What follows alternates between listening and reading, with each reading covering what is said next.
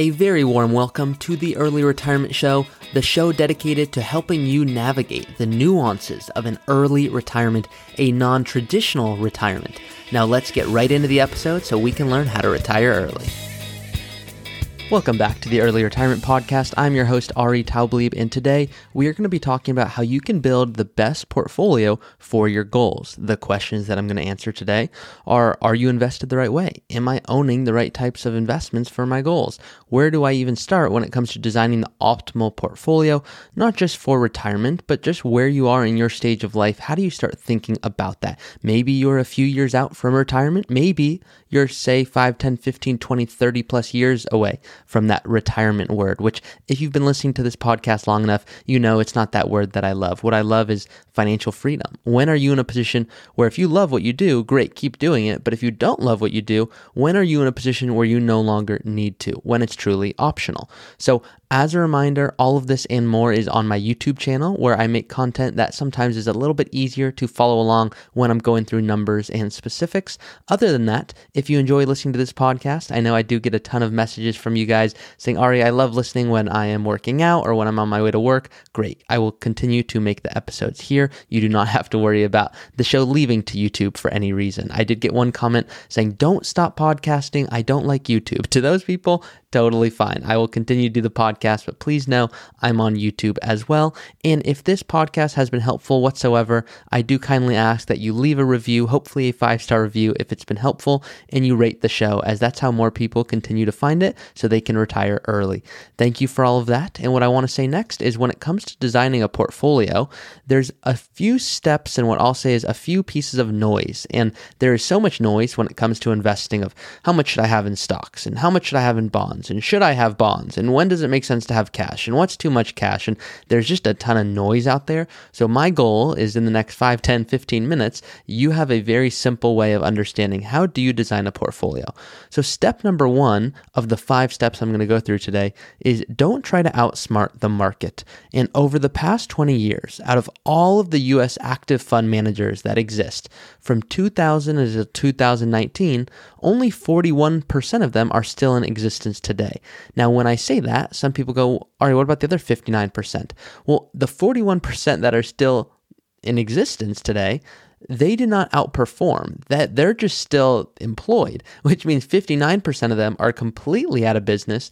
And of those that exist, only 22% of them beat the market. So the most highly intelligent people, even they rarely outsmart the market, and even fewer do so consistently. So that 22% that beat the market, that's wonderful. And if you could get that every single year, I'd be the first person to say, hey, who is picking that? But on average, those people will beat the market, but it's not on a consistent basis. And that's the key here. The way that you win in retirement and really in your financial life is not by hitting a big home run, but by hitting a bunch of singles and doubles. And for those of you who are baseball fans, that'll resonate. For those of you that might enjoy fishing, of which I don't imagine there are too many of you, I'm not a fisherman myself, but the example that I share with my clients and really people who reach out to us to go through a process is I'll say, if you're going fishing, you could try to go cast that line and get that one big marlin, and you might get it, or you might miss, and you might come up with a piece of trash. Or you can say, do we cast a wide net, realizing that there are going to be some fish in there that aren't winners, but the majority of them are, and that's what we're investing in, and that averages between 6, 8, 10% growth over time, depending on how, of course, you build the portfolio. So the key here is understanding what is it that you're hoping to get out of your portfolio. Is it maximum growth? Is it preservation? It completely depends, but we start with understanding, great, now that we know we don't want to outsmart the market, step 2 is determine what types of investments outperform over time. So not just, hey, let's do nothing, but let's understand, great, historically, those who try to essentially pick and try to outperform the market, they just lose. So what does perform well? Well, stocks outperform bonds over time. So if you want more growth over time, well, then owning more stocks is going to allow for what I would call a greater probability to do so. Looking at the past is great, it's helpful, but it just doesn't tell us that's going to happen in the future. It's just there's nothing else to go by. So that's what we use as a starting spot. Now, if we look at investing in stocks, most people stop there. They don't think about the fact there's small companies, there are mid-sized companies, there's large companies, and our goal is to understand what are all of those different companies and how do they play a role in your portfolio. For example, you might have heard of value versus growth stocks. Well, value stocks historically outperform growth stocks over time. Over the past 10 years, growth has performed tremendously well, but value companies have actually outperformed even growth companies when we look at history. So bonds, they provide capital preservation, which is wonderful, but when markets are fluctuating, even like this year, historically, bonds you would think would provide more stability. But this is when really the financial planning comes into it, what I'll call blend of art and science, is if we just look at the science of it, we can go historically, here's how they've performed. But if you needed money this year to live off of, well, if you just own bonds, you would have been hit really hard because you need to pull from that account to live off of, plus the price has gone down. So now you're going, oh my gosh, was this the right decision? And that's the last thing I want you to consider, and then make what we really call an emotional call based off of your income needs. I don't want my clients to ever have to minimize their standard of living. I want them to understand, how do you build the right portfolio so that even in the short term, when it's not fun, when the market fluctuates, you go, hey, I have enough in conservative assets to not have to worry. Step number 3 here is constructing a portfolio that meets your needs. You may want small companies, you may want big companies or international companies or value stocks or growth stocks or government bonds or corporate bonds or maybe all of them. But it depends on your goals, which is the key word there. If you said, Ari, my goal is to generate income, well, your portfolio should look completely different than an individual hoping to maximize their returns or prepare for a first-time home purchase. Invest in things that you think will provide ultimate peace of mind. Some of my clients say, hey, Ari, I want a portion of my portfolio in cryptocurrency. And to those people, I say, great, what's the goal here? And they'll say, well, I want to make sure I can retire and this is the future. And I'll say, great, but if we own too much of that, well, now we are subjecting ourselves to what we would call unnecessary risk. Because if you tell me, and we go through a planning process, that you have a pension, you have Social Security, you have rental income, maybe you have other sources. Well, if that's the case, and you don't need income, I'll be the first to say, hey, we can almost put these investments in a different category because we're not living off those assets. But odds are those who are listening to this podcast enjoy understanding what are the nuances to building a retirement plan. And what I think through when building this for my clients is what provides ultimate peace of mind. Is it having diversification throughout all of equities, meaning, yes, a portion is in tech and a portion is in growth and a portion is in value and a portion is in blend? Well, you might hear that, go, Ari, yeah, that's helpful. I know I need to diversify, but what I care about is meeting my income needs. I want to be able to travel. I want to be able to go on vacation. I want to be able to spend time with children. I want to be able to step away from work 5, 10, 15 years earlier than those who traditionally reach out and think about financial planning and go through a process to understand when they can retire. Well, if that is you and you're going, hey, I just want to know, when am I in a position where work is now optional? Well, then what I would invite you to do is really think about, what is the end goal? Is it being diversified well in your portfolio, or is it a successful life? And then essentially, once you know, yes, this is my goal, how do you align the portfolio with that? As opposed to doing the opposite, which many people I speak with do, is they will say, hey, Ari, my goal is to see how much money I can make.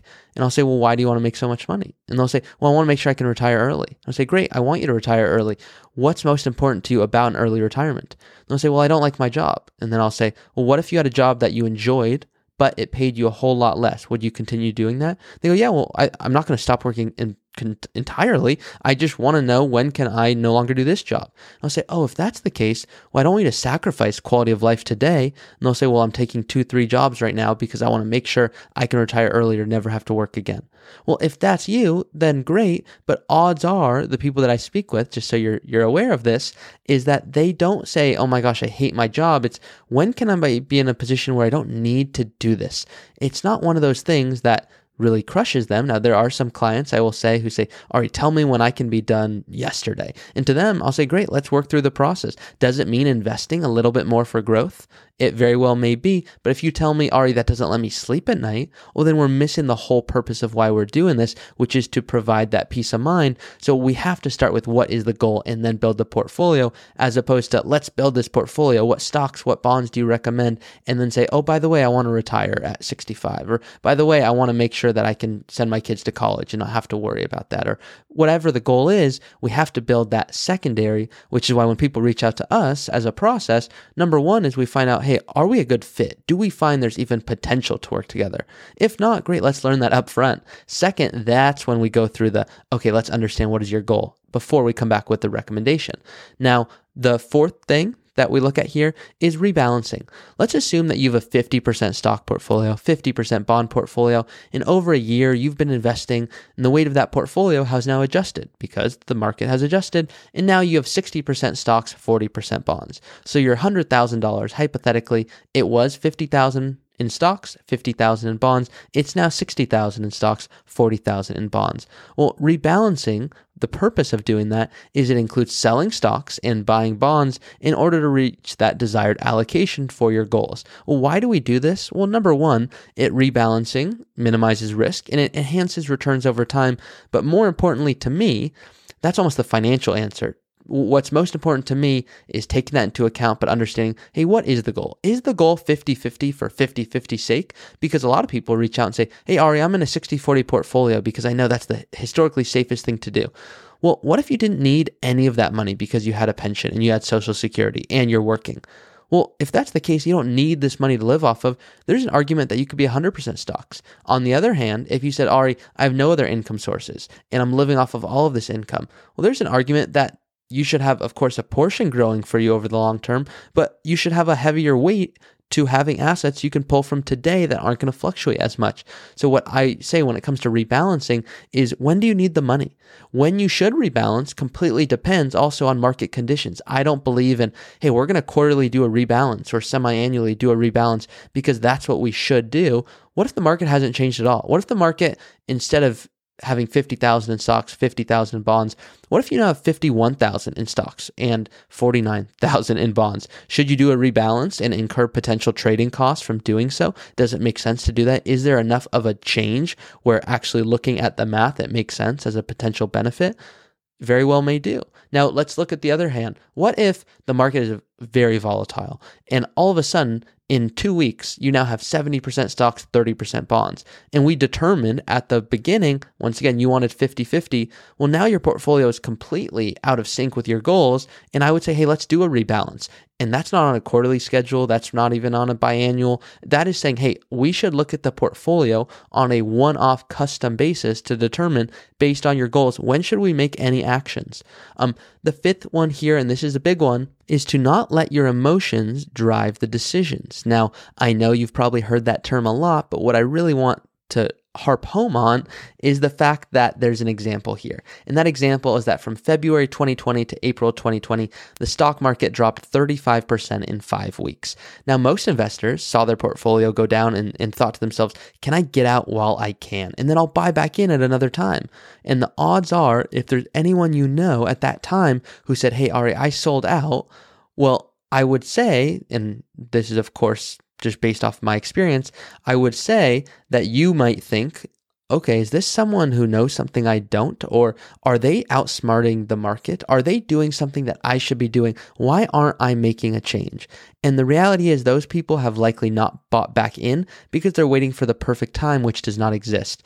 So 2020, I love to use as an example because it was the fastest ever decrease in the history of the stock market, but we also saw the fastest rise in the history of the stock market, where the S&P 500 ended the year in 2020 up 16%. So as an overview, don't try to outsmart the market. Determine what types of investments outperform over time. Construct a portfolio that meets your needs. Rebalance when and if it's appropriate. And don't let your emotions drive your decisions. Those are the 5 basic steps when you're saying, I want to build a personalized investment plan. Those are what I think through. That is it for today's episode. Once again, please do continue to rate and review the show if this has been helpful at all. I love that these podcasts are free.